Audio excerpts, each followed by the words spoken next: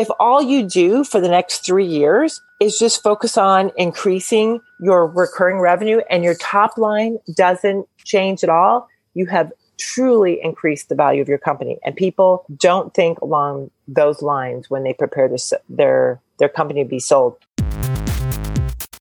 Welcome to Evolved Radio. I'm your host, Todd Kane. Today on the podcast, I'm chatting with Linda Rose. Linda is an author, speaker, and advisor. Linda's background is in building, running, and selling not one, but several technology companies. In the episode today, we explore some of the lessons she's condensed from her experience into a book entitled Get Acquired for Millions. Linda and I discuss topics like how you should value your company and what goes into that calculation.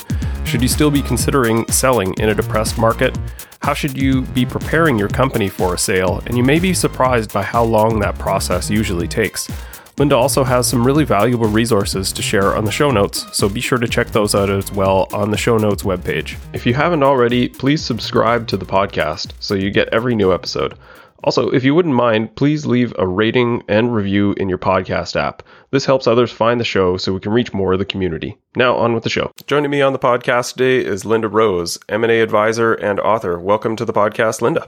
Thanks, Todd. Thank you so much for having me. So you have a background in technology. You've both built, run, acquired, and sold companies. So going to have a great discussion on your experiences around those experiences in the M&A world. And if you wanted to give us a start, just bring us up to speed on sort of your origin story and how you got started in your career and how you ended up where you are now. Yes, absolutely. So like you said, I actually spent 25 years in the technology sector. That is not what my degree is in. I'm actually an accountant by trade. I have a bachelor's degree in accounting and a master's in taxation, and actually spent the first 5 years of my life as a CPA in a international CPA firm. And I met my husband there. And back in those days, you couldn't date, let alone get married and work within the same firm. So I left because he was more senior than me and kind of fell into consulting. Actually, I didn't have a business plan, actually had no funds and actually no goals other than I found out I was pregnant and I kind of needed to work until I had the baby. And then I wanted to take 4 months off. And it was really just a need to put money and food on the table. So I went to work for one of the firm's clients, had my son, Matt, and then took some time off and then realized, you know what, I got to go back to work. But I also realized that I didn't want to go back to a full-time job. I kind of wanted to have a little bit more control over my life. And so I started doing some consulting. Accounting consulting led to ERP implementation, which led to the more technical side of things. And a few years into that, I woke up one day and realized that it wasn't just putting food on the table for me, but now I had a team. So I incorporated and got real about the business. And then really slowly over, 10 years, started a number of other companies. And they were really all out of the need of my client base. It's not like I woke up one morning and go, hey, I want to start a staffing firm, which I did. Or, hey, I want to start a cloud infrastructure practice, which I did. They all were really, truly requests out of my client base. So the cloud infrastructure business I sold in 2017 was actually out of the request of a client. It was a golf company here in Carlsbad, California, that had a bunch of putters in the back room or had some putters stored away. And they said, Linda, come on out. We had been implementing their ERP system at the time. And he's like, Linda, come on out. I need to show you what my plans are for the company. So I went out and did an on-site visit. And he said, see this room back here that has all these servers in there? I need this for my putters. This is a very important real estate. I need this for my putters. I need all these servers to go. Can you please find someplace in the cloud? And it wasn't called cloud back in 1999, but I found him a place where he could host all of this information. And it was a company back in New Hampshire. And so I went back to him and I said, okay, Mr. CFO, I forget the guy's first name. And I said, I found a place for you. These guys are very capable to host your ERP system. And he says, great. Where are they located? And I said, they're Bedford, New Hampshire. And he said, Linda, are you serious? You want me to send my data across the entire United States? And I realized, this was 20 some years ago. And that was a concern, right? Latency was an issue. And so he just absolutely wouldn't do it and looked at me and said, okay, I want you to do it. I'll fund the servers. You find a data center. And that's how I started my cloud infrastructure business. So, 3 businesses later, plus an acquisition for a firm in LA, that's kind of how my life began. And then I decided somewhere in 2013, after both my parents passed away, that, life is not forever. And I should probably think about my own retirement, what I want to do in my later years and not wait till I was 65, 70 and working till that late till I couldn't do something anymore. So I kind of baked in my head that I needed to get out of this by 55. That was kind of my magic number. I don't know why 55, but that sounded like a good number to me.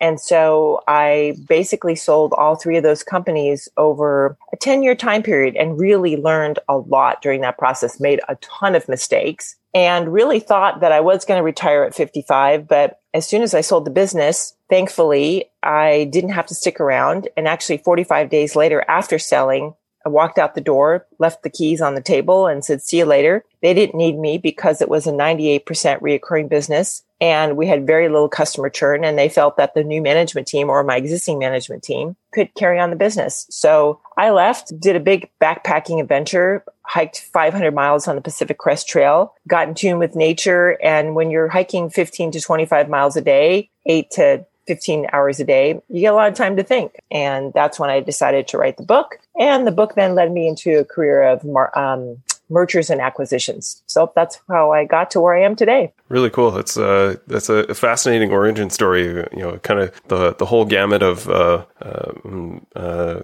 needs developed out of your own company, out of the client's company is so typical of where people end up sort of finding other businesses than they end up starting. In the MSP channel, often people start software businesses to sort of scratch their own itch, as it were, right? So exactly. I think a lot of people kind of tend to sit back and say, you know, what's a great business that I could start? When I think the answers are often all around them if they just listen to the people that they're working with, right? Right. Every single business I started was really out of the request of my existing customer base. Yeah, very cool.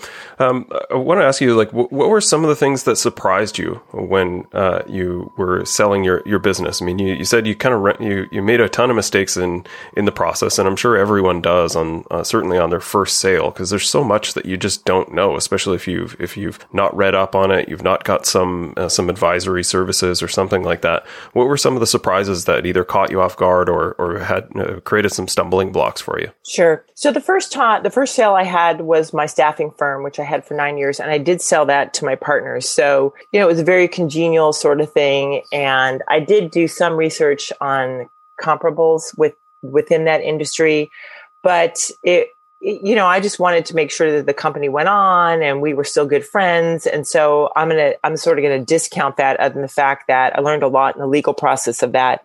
I think the second company sale, which is my ERP CRM implementation firm, that I sold to a national CPA firm. And there I was truly, totally unprepared. And then, at the end, I kind of felt like I left money on the table. Actually, before I signed the bottom line, I felt like I left money on the table. But at the time, I was okay with it because it was a good cultural fit for my team. I wasn't moving on into that firm, but half of my group was. And then the other half was staying with me as part of the cloud infrastructure business that I built as well. And I really wanted to sort of let go of that ERP CRM consulting firm so I could focus more on my cloud business, which ultimately was going to be my end all be all, right? So I did have the opportunity to do this 3 times. But, even in the last sale, I pretty much felt like I left some money on the table. And now, knowing what I know today, I know there were areas where I could have negotiated that better. My broker didn't do any negotiation on my part at all. And he told me that from the beginning. So that was the expectation, because he was not FINRA certified, so he couldn't do that. But I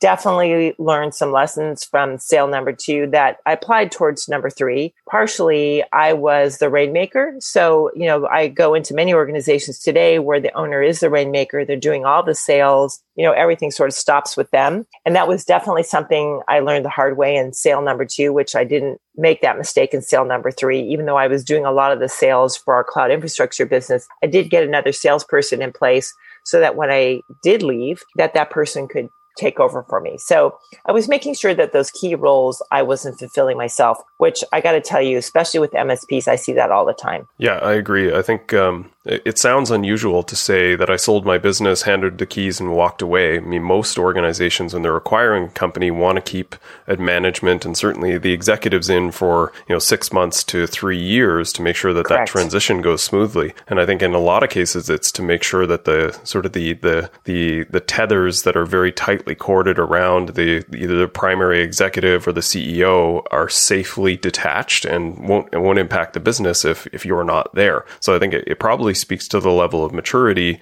some degree the business model, but that you would actually sort of put some thought through those things and make sure that you were building a business that ran itself without you, and you obviously provided a lot of function and a lot of value to the organization, but you also weren't integral, right? Right. Yes. The third company I wasn't. My name was on all the companies, and that originally was by design. And so people always knew there was a rose behind the scene, but in the last company, most of these people didn't, they knew there was a rose out there, but they didn't even know that actually because they didn't interact with me. Occasionally somebody would go to the website and go, oh, there is a rose behind this name. And they would reach out to me, but it was very rare. I've seen sort of a decreased level of activity for a couple of reasons. One, I think people are just focused in other places. The last probably 2 years were just a white hot excitement around M&A, and certainly in the MSP channel, with a lot of PE money floating around, a lot of mergers, and a lot of opportunity to be had. But that has definitely slowed considerably since the COVID era. And I wanted to get your perspective on whether or not you feel it's still a good time to be selling. I think a lot of people are nervous about that prospect right now, and perhaps they shouldn't be. Yes. So, one of the things I did in March, I ran a survey because I really wanted to understand. So I'd seen some surveys out there already that said that the market was slowing down and M&As were slowing down. But those surveys were either of companies that were much larger than the space that we work in, or they weren't really focused on technology. And as we both know, technology has been what's been driving productivity and efficiency and all of this during this time period. And speaking with many MSPs, they're doing incredibly well during this time period. So I really wanted to put a survey out there to buyers who were seriously buying or had a history of buying technology companies and survey them. And what I found out was that if you were a strategic buyer, you were probably putting the brakes on things, in part because those competitors or strategic buyers, as we call them, wanted to conserve the cash that they had, right? So making an acquisition, you typically have to do some cash up front, or if you're not using your own cash, you're going to the bank and financing that. And actually, in the last 3 or 4 months, the cost of money has gone up a little bit, right? Because the risk associated with financing these new acquisitions has gone up as well. So banks have actually increased the debt, the cost of debt 1 to 1.5 to 2 points, depending upon the type of company. So it's pricier now to make an acquisition if you have to go out and reach for debt. So I'm finding that strategics or your competitors or the mergers that we see between MSP buying MSP, that is definitely slowed down unless somebody has a lot of cash. And even people who have a lot of cash, we don't know how long this is going on. So everybody's in that cash conservation mode. But the people who have not slowed down are private equity firms, because they're sitting on anywhere between 1.5 to 2.5 trillion dollars of dry powder, and they still need to spend it. So they're the ones that I see and that I'm getting contacted from on a daily basis that are continuing to look for deals. And when we talk about, depressed market now, as I mentioned earlier, there are some MSPs that are doing incredibly well. There are some other technology firms other than MSPs, VARs, ERP, CRM, SIs that are still doing incredibly well. And if you can show that your revenue is increasing during this, what I would call depressed market, or even if you are flat, it's still a good time because you can show the seller that your company is resilient. It's not, they don't have to take a chance on that it's resilient. They know it's resilient because remember, buyers are not buying your historical past of selling. They're buying the future. And this is a great time, if you're doing well, to show them that you can do well in difficult times, which also means you can do well in good times.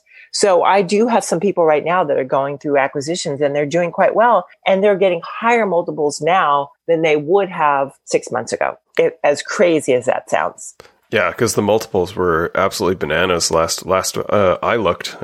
Certainly, if you're over 10 million and certainly over 15 million in top line, the multiples jump pretty considerably at that point as well. So there's still M&A activity going on. It's not as much as before because we've taken out, again, many of the strategics, not all of them, but many of them. But private equity is still continuing forward, just maybe at a little slower pace. The due diligence is taking longer. Right. And that's in part because people are not doing on-site due diligence. That's a really good point. Yeah. And that sort of leads, there's the two sides to this as well. There's maybe some of the generational shift in the market right now where people have run their businesses for 15, 20 plus years, and they're maybe looking to step back at the very least and maybe entirely get out of the business. So there are some people that are just simply selling in order to take out an equity day and maybe go spend a little more time at the cabin or on the beach. And then there are others that are looking to merge together with other companies and make a stronger position, either to resell again or start to coalesce a bunch of other groups together in order to gain some strength that way as well. Do you want to comment on sort of those two strategies in the current market? Yes, absolutely. Todd, when I came off of my hike, this was in 2017, and I think it was October of 2017, there was a Forrester analyst, Jay McBain, who put out an article that said 40% of the channel will age out by 2024. Now, remember, this was in 2017. So that was a 7-year period. And I read that quote and I said, you know what? He's so right. Because when I was going to conferences at the time, people were in their, 50s. Some of people were way older than me, right? A lot of people started in the late 80s, early 90s, and these people do want to do something else. They are aging out. And I thought, wow, this is a great opportunity to share my knowledge. And that's actually that quote is what created the impetus, was the catalyst of me writing the book, because I realized there is going to be this significant population that's going to want to move on and they're not going to know how to do it. And what people don't realize is it's a process. It takes a good 3 years. If you want to do it right, it takes a good 3 years to prepare your company for a sale. And that is something that I did learn in the last sale of my cloud infrastructure business. So there was a 3.5-4 year lag between selling my professional services company and selling my cloud infrastructure company. And during that 3-year period, I was solely focused on the metrics that I needed to sell at top dollar.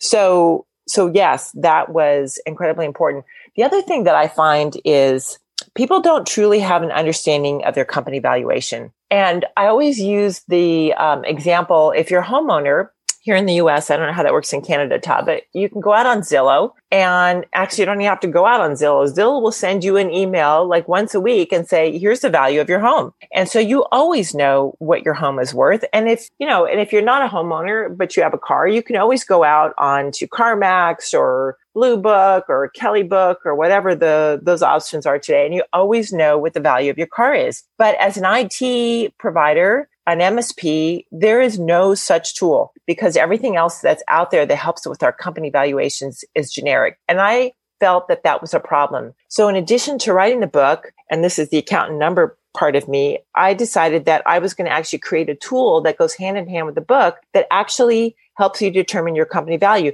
Because honestly, I was so tired of going to these conferences and getting some VP at the conference getting up on stage and saying, hey, you build an MSP practice and you can sell for 21 times EBITDA. I'm like, come on, what are these people smoking? There's no way as an MSP you can sell for 21 times EBITDA. Okay, I shouldn't say that. Unless you have some incredible IP that doesn't exist anywhere else in the world. Yes, you probably can. And then the other thing that really bothered me is you get these M&A brokers, business brokers, and they do these webinars and they'll showcase like a $30 million company. So I was on a webinar where this $30 million MSP was showcased, and the M&A advisor, the business broker, said, yeah, we sold this company for 10 times EBITDA. So I get a call the next day from an MSP. He's had like 3 million in revenue. And he goes, okay, I was on this webinar and it looks like I can sell for 10 times EBITDA. And I'm like, you know what? I know that's what they told you, but you cannot compare a $3 million company to a $30 million company. And so you have to get out of your head this notion as a $3 million company that you're going to sell for 10 times EBITDA. Because again, that's unrealistic. So that really bothered me because a lot of partners come to the table with an unrealistic number in their head, or they truly have no idea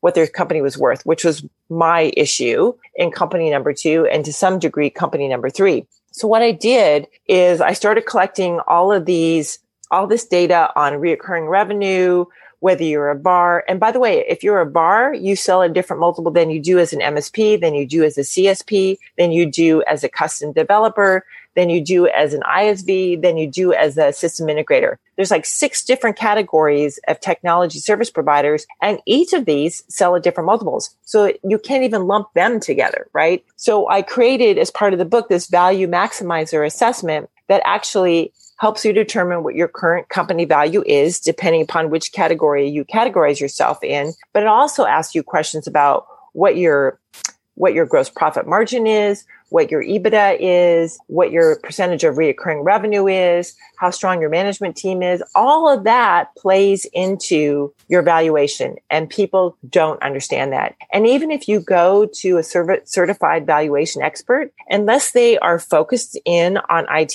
and I only know one company that is, you're still going to get a valuation that is probably unrealistic or not truly what you're worth, or not what a private equity firm or competitor would buy you at. So that really prompted me to write this assessment. That's awesome. Yeah, it's any tools that people can have to have a sort of a better, more actual valuation versus what people sort of hear and just sort of scratch on the back of a napkin based on their top line. It gets really sketchy. It's interesting. You kind of note like the 2 things there that there's some hard metrics that can be used, but I think the part that people don't really put a lot of thought to or even work towards in their business is the squishy part that is really tough to value, but is also probably the most important as a part of your valuation beyond how much cash does this company generate. It's how does it actually operate? And I think that's the part that people don't really understand when they've not been through this process, that they're going to ask you, what is the hierarchy, the roles and responsibility, who's responsible for what, how do these people track their metrics, let me see your SOPs. It's all the operations side of the house that really determines whether or not a business can be valued at a higher basis, because the fact that it can run itself and it doesn't require a bunch of muscle power to make sure that this thing operates every day, that it can kind of go on autopilot for a couple of days and get by. I think that's a really important distinction that a lot of people don't know before getting into this process. And that's exactly what I talk about in my book, Todd. I didn't want to sit there and write another M&A book but have a slight slant for technology service providers. I really went out there and interviewed a bunch of buyers and sellers and said, what were those things that people looked at when they were deciding what the value of your company is? And I came up with 8 value drivers. I call them 8 value maximizers that people truly need to focus on when they're preparing their company to sell. And that's what this book is about, as well as the assessment. So the assessment will actually assess those 8 value maximizers. It'll tell you where your strengths are and where your weaknesses are. And then you'll know what exactly it is that you have to work on to increase the value of your company. And that's what you said is sort of speaks directly to that it's a 3-year process, because first you have to understand where your business is at, where you're at on the scale, where you're going to get to as far as trying to value your business, and what are the sort of the hot spots that you need to work on in order to make sure that you can maximize the saleable value of your business. Is that right? Right. And I talk about this quite often. And one piece of advice that I leave behind when I do a session is, if there's one thing that there's two thought process here. Everybody, that's growing a company is like, okay, I want to grow top line revenue. I want to grow bottom line revenue. But when you're looking to sell your business, there's a shift in that thought process. Now it's not about growing top line revenue. It's about growing recurring revenue, right? So I take my $5 million company and I show on a slide, and I show two examples. I'm like, this $5 million company and this filed my $5 million company, and this one has this much recurring revenue and this one doesn't, right? Guess which one is selling for more, like 4 times more than the other one, right? So if all you do for the next 3 years is just focus on increasing your recurring revenue and your top line doesn't change at all, you have truly increased the value of your company. And people don't think along those lines when they prepare their company to be sold. The other thing is the strength of your customer base. You know, how long you've had them, what is your churn rate? You really need to be monitoring that, because I can tell you right now, one of the very first reports that I'm always asked for by buyers is, give me the customer history, give me the longevity of the customer base, give me how much repeat revenue if you're a custom developer, or recurring revenue if you're an MSP, and how long has it been going on, and what's the churn rate. That is so important to these buyers, because again, they're buying the future, right? They're not buying how well you've sold to this customer base in the past. They want to know how long this customer base is going to stick around. And through either customer satisfaction and retention scores and your churn rate, you're able to paint a picture to buyers in terms of what the future revenue of this company is going to look like. So, and then the other thing that I always tell, especially MSPs, is everybody says to me, hey, Linda, do I need to have a 3-year contract? Isn't that more valuable than having a 1 year? And I'm like, you know what? That, by the way, was the worst piece of information that was ever given to me. I was given that information by an advisor who said, you know what, Linda, you got to turn your 1-year contracts into 3. And when it came down to selling, that was not the case. My 1-year contracts that were evergreen, meaning they would renew on their own every year, were just as valuable than having a 3-year contract. And if you think about it, if you're a customer, you don't want to sign a 3-year contract. 3 years is eternity. It's too long. And plus, as a vendor, you don't know what the price of the product is that you're selling to that customer is going to look like in 3 years. So your margin may be eroding over that 3-year period if you have nothing in that contract to adjust for changes in the sales price by your vendor. So I just recommend a 1-year contract that's evergreen and that's just as valuable. I'm actually glad to hear that, because I've heard sort of similar feedback as well. And I feel like this was often driven maybe by the private equity, because now that the private equity is starting to consolidate a lot of the vendors in the industry, you see a big push towards those 3-year contracts for the MSPs themselves with the vendors that they deal with. So I assumed that was kind of the same mathematics that they were using on that side of the house, and maybe it was true. But I agree, like especially if you get into these sort of what I term as loveless marriages, where you have a client and a vendor that absolutely hate each other, but they're sort of locked into an agreement. It's not necessarily good business, and I know a lot of people are quite nervous about having to put those 3-year contracts in place for their sales group, and because they sort of recognize, I don't know, like, does this feel right? Is this even what we want to do? So for it to not have sort of the same level of influence maybe that people have been told, I think that's maybe a bit of a relief as well. It is, and it makes the selling process a lot easier. At my last company, we had 1-year contracts with a 98-day out clause. So for some reason, you were not happy with us in the first 90 days, you could leave, no problem. Beyond that, there was a buyout clause for that first year. And then really that contract would just renew, and it'd be 1 more year after that, and 1 more year after that. And that felt good to people. People felt, okay, there's not a lot of risk here. I can move on if I need to. And that's really what you need to do today, is to eliminate as much risk. And it just allowed us to pick up customers left and right. Yeah, awesome. So maybe back to the operation side of the house, because this is an area I focus on, so I have some level of passion for as well. And I want to understand maybe from you that what are the things that people should be looking at? Like if they're just in the very early stages of this, and obviously they can get a ton more info in your book, but I kind of rattled off some thoughts around what should the operations look like? Because a lot of people will often say, okay, here's my top line. I know how much revenue the business makes. I'm often shocked by the number of people that don't really have a good sense of what's the profit. They understand the top line, they don't understand the bottom line. So those two numbers are going to be critical. What are the squishy parts in between that we talked about, the management and the leadership and those components? Can you expand a bit more on what are the components that people should be aware of inside their business that will judge whether or not it's going to get a higher resale value? Okay, well, this may be the accountant in me, but I got to tell you, I've walked into more companies where I can't make sense of the books. And I think you got to start there because there's no way, as you said, that you can benchmark yourself against other people, because there are some benchmarks out there. And I'm going to talk about the rule of 40 here in a second. So don't let me forget, Todd. I have a client right now, huge client, 70 plus million in revenue. And up until a year and a half ago, they were running cash-based accounting on QuickBooks. That's not usual. But when I looked at their financial statements initially, it was a roller coaster. There were some months that cost of goods sold was greater than sales. I'm like, how's that possible? But because they were, it was a timing issue between recording the sale of the invoice and recording the payment to the vendor. So I see that a lot.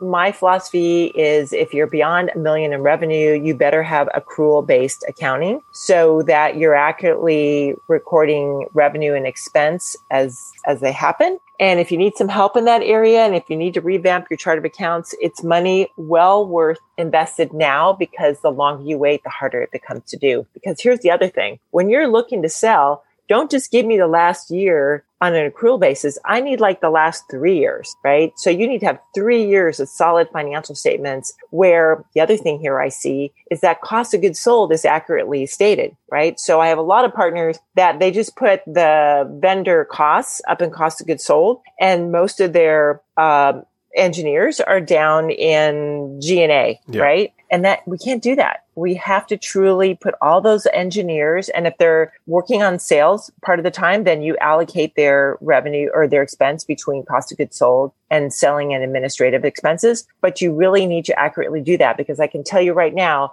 the one thing, if you go in and get an LOI and they give you a number for your business, and after the due diligence, they realize that you haven't appropriately stated cost of goods sold, that's a surefire thing to get your deal, as we call it, retraded, right? Lowered, most likely, in value. And now you're, 2-3 months into the due diligence and somebody's coming back with a different number. And it's usually because people don't state their cost of goods sold correctly. So incredibly important. But that's a starting point, because you can't do any kind of benchmarking of your company against industry standards unless you're doing that correctly. So let's talk about this rule of 40. And the rule of 40 is, and I talk about this in my book, but you can Google it as well. The rule of 40, it comes from SaaS. It was originated in SaaS-based companies, but it really can apply to any kind of company. And that is, you take your top line revenue growth year over year, and you add that to your bottom line EBITDA percentage. So let's say that your top line revenue growth grew 20% from one year over the other. And let's say your bottom line of revenue, your EBITDA number, grew 5%. 20 plus 5% is your number, right? Well, what you really need to be striving for, so 20 plus 5 is 25. What you really need to be striving for is that number to be 40. And the ideal metric for MSPs is a 25% top line year over year growth and a 15% EBITDA. So 25% plus 15% equals 40. Now, here's the thing. You really can't sustain that for more than 3 years. It's very hard to do. Studies show it's very hard to consistently do that for more than 3 years. But if you're looking to sell, you need to hone in on that number, and that may be adjusting your expenses. It may be adjusting other things. But if you can hone into that number over 3 years, that's the ultimate time to sell. Because people ask me, when's the ultimate time to sell? That's the numbers, the metrics you need to be striving for. I think I have a blog post. I do have a blog post on that where I talk a little bit about what the cost of goods sold number should be, what the SG&A number should be for a average, best in class, and high performing companies are. So you can go and check out my blog post on rosebizinc.com. I talk about that at length. Okay. And we'll link to that in the show notes as well. Let's do that. But that's, again, maybe it's the accountant in me, but that's where it all starts. You have to know your metrics. You have to hone in on your own numbers, because everything else is pointless after, if you don't have that as a starting point. Yeah. No, I think the other thing, and I learned this accidentally, lots of stuff I learned accidentally, Todd. But the other thing that I learned accidentally was, and you hear this so often, I think if you're beyond 3 million in revenue, you got to stop working in your business and start working on, right? 100%. It's hard to do that before that revenue point. you really have to work in your business until you get to 3 million. But once you hit that magic number, it's time to start working on. It's like, okay, well, how do you make that transition? Well, here's my strategy for that. One of the things, I had a mentor, and he was the CEO of a large software company. And the one thing that I loved that he did about his company was he let all his employees that had more than 7 years worth of tenure. And I believe in bringing that down to 5. But his philosophy, if you had more than 7 years worth of tenure in the company, in addition to your vacation, you could take a 1 month sabbatical. And during that 1 month, you go out and you improve yourself as a person. I took that a little bit of a step further and said that everybody in the company could be eligible for sabbatical. It started with the management team initially, but then I brought it down to everybody because I realized the value of this. And in order to prepare for sabbatical, you had to be gone for a month. You could not get any email whatsoever. So your email would get redirected to somebody else on the team during that month because we really wanted you to go off, learn something new, go travel, be yourself, give yourself time to think about the world, life, what you could do better for the world, whatever your game was, go do it. But what had to happen within the organization is you had to let go of 100% of your job responsibilities. And mind you, as a CEO, it started with me. So I was the first person to take sabbatical. So I had to write down everything I did. It was a 3-month process to get ready for it. The first month, I wrote down everything I did, when I did it, meticulously came up with a manual. The second month was, okay, here are the people who are going to do that job while I'm gone. And so that second month, I was just making sure that they did it correctly and that they were paying attention to the right thing. And then I tweaked my manual because, of course, the manual's never right the first time. You tweak it as people are doing things and asking questions. And then people in that second month would come back to me and go, hey, Linda, I actually kind of found a better way of doing this. Do you mind if I do it my way? I'm like, hey, you know what? If it gets the job done, go for it, right? If you can make this better, absolutely. And then the third month I was gone. And when I came back, guess what, Todd? I didn't take back all those responsibilities because people were doing them, right? And that did two things. One, it allowed me to work on the business and not in. And secondly, it showed a buyer that the business did not revolve around me. That was actually the more important thing that I didn't realize. It showed the buyer that the business did not evolve around me, that I could move on, be gone, and the business would still run on its own. Huge lesson. Yeah, that's awesome. That's like a masterclass in delegation, extracting yourself from the business. And if you think about it, you do that with every single member of your management team, and you push that down through your entire customer base. And people are like, oh, well, I can't do that. I only have 12 people in my company. Guess what? That was the first time I did it. I only had 12 people in my company when I went on my first sabbatical. It can be done with that few people. Yeah. People use that as an excuse. That's great. No, I think that's excellent advice, especially for the people that are in that kind of 1 million to 3 million space. And it's something I did want to expand on a little more, just maybe to validate some of my thinking in this and see how you compare on your notes. Is the sub $5 million companies, certainly the sub $3 million companies, do you see them still, like they obviously don't get as much interest as an acquisition target? And I think there's some valid reasons for that, like partly what we just talked about, that in a lot of cases, they may function better as an acqui-hire, where like they're just acquiring the components of the business and largely just acquiring the book of business, the client base, as well as the talent within the organization. And that the owner of that company maybe becomes an executive. Maybe they hold shares, but even not, it probably creates like an accelerated career growth position for them. And I think maybe some of the smaller groups may not recognize the position that can create, the opportunity that can create. And they're trying to often see the value of the sweat equity that they put into the company. And that doesn't show up when someone comes to purchase your business. Like it's hard to grow beyond sort of that 1 million and that 3 million base. And we can respect that. But it's tough to value that for exactly that reason, in my mind, is that it still so fundamentally revolves around those core people that there's not really a business to be held or sold beyond just the talent and the client base that exists there. Do you see that similarly? I agree. So first of all, I've done a couple of transactions where the companies were less than 3 million in revenue, and they are being acquired for their geography and for their human capital. And the seller ends up going with the acquisition, right? And actually, my second company, my ERP CRM bar company, I think we were somewhere in the 3 to 4 million in revenue. And, we were bought for exactly that reason. We were bought for our location. They wanted a location in Southern California. We were bought for our human capital because we all know good people are super hard to find, and then train them up. I mean, it's just, it's a time and effort around that. And we were bought for our customer base because they saw our customer base and they did a lot more things than we did. So they sold products that we didn't sell, and they knew they could sell that into our customer base, and they did. And what was great for my people was that they all had now tremendous opportunities to learn more products, to consult on more products, to work with larger customers.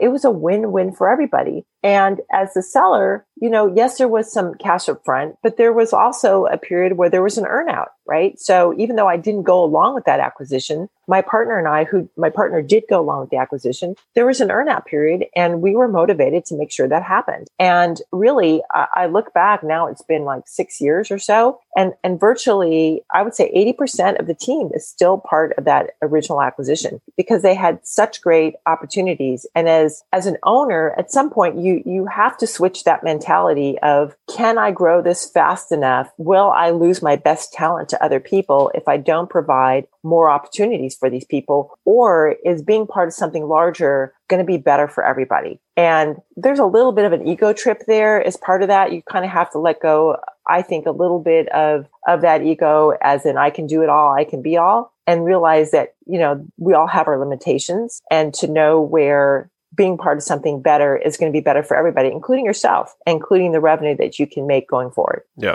Awesomely well put. Yeah, I 100% agree with sort of your view on that set the ego aside, understand what you're actually interested in, what the benefits are for the group as a whole, I think is really, really key to what your future will behold, and for the rest of the group as well. So that's great. Well, we'll look to wrap up here. Do you have any call to action or something you would ask the listeners to do or dig into? Obviously, we're going to link to your book and have them check that out if they're interested. Any other call to action that you would call out to the listening audience? I think there's 2 comments I'd like to make to close. First of all, selling your company is a process. It's not an event. And you may only get one try at it. Thankfully, I had multiple opportunities to make mistakes, but we want to make as few mistakes as possible. And not to pitch the book, Get Acquired for Millions, but this is not a book that you buy necessarily when you're getting ready to step into that process, like in the next month. I mean, yes, you'll get a lot out of the book reading it during that process as well. But this is more of a Bible that sits kind of at your nightstand that you kind of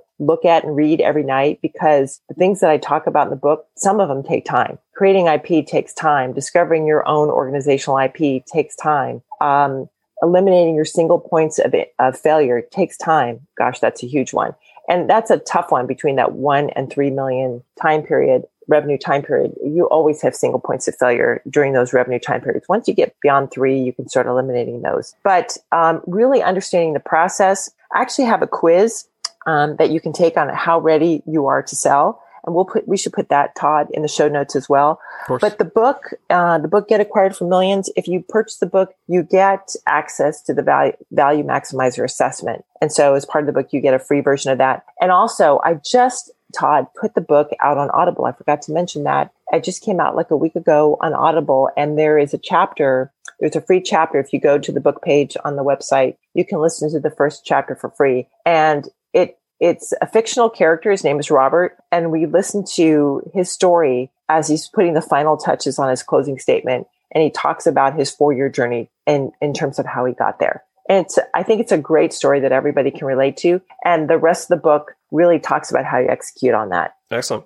Well, very cool. And any social links or any places on the internet that people should reach out to find you if they want to ask you more? Yes, I'm very, very active on LinkedIn. So you can just find me under K as the initial K, Linda Rose on LinkedIn. And the same thing on Twitter, K Linda Rose on Twitter as well. Awesome. Well, I appreciate your time, Linda. And hopefully this has been helpful for everyone listening. Have a great day.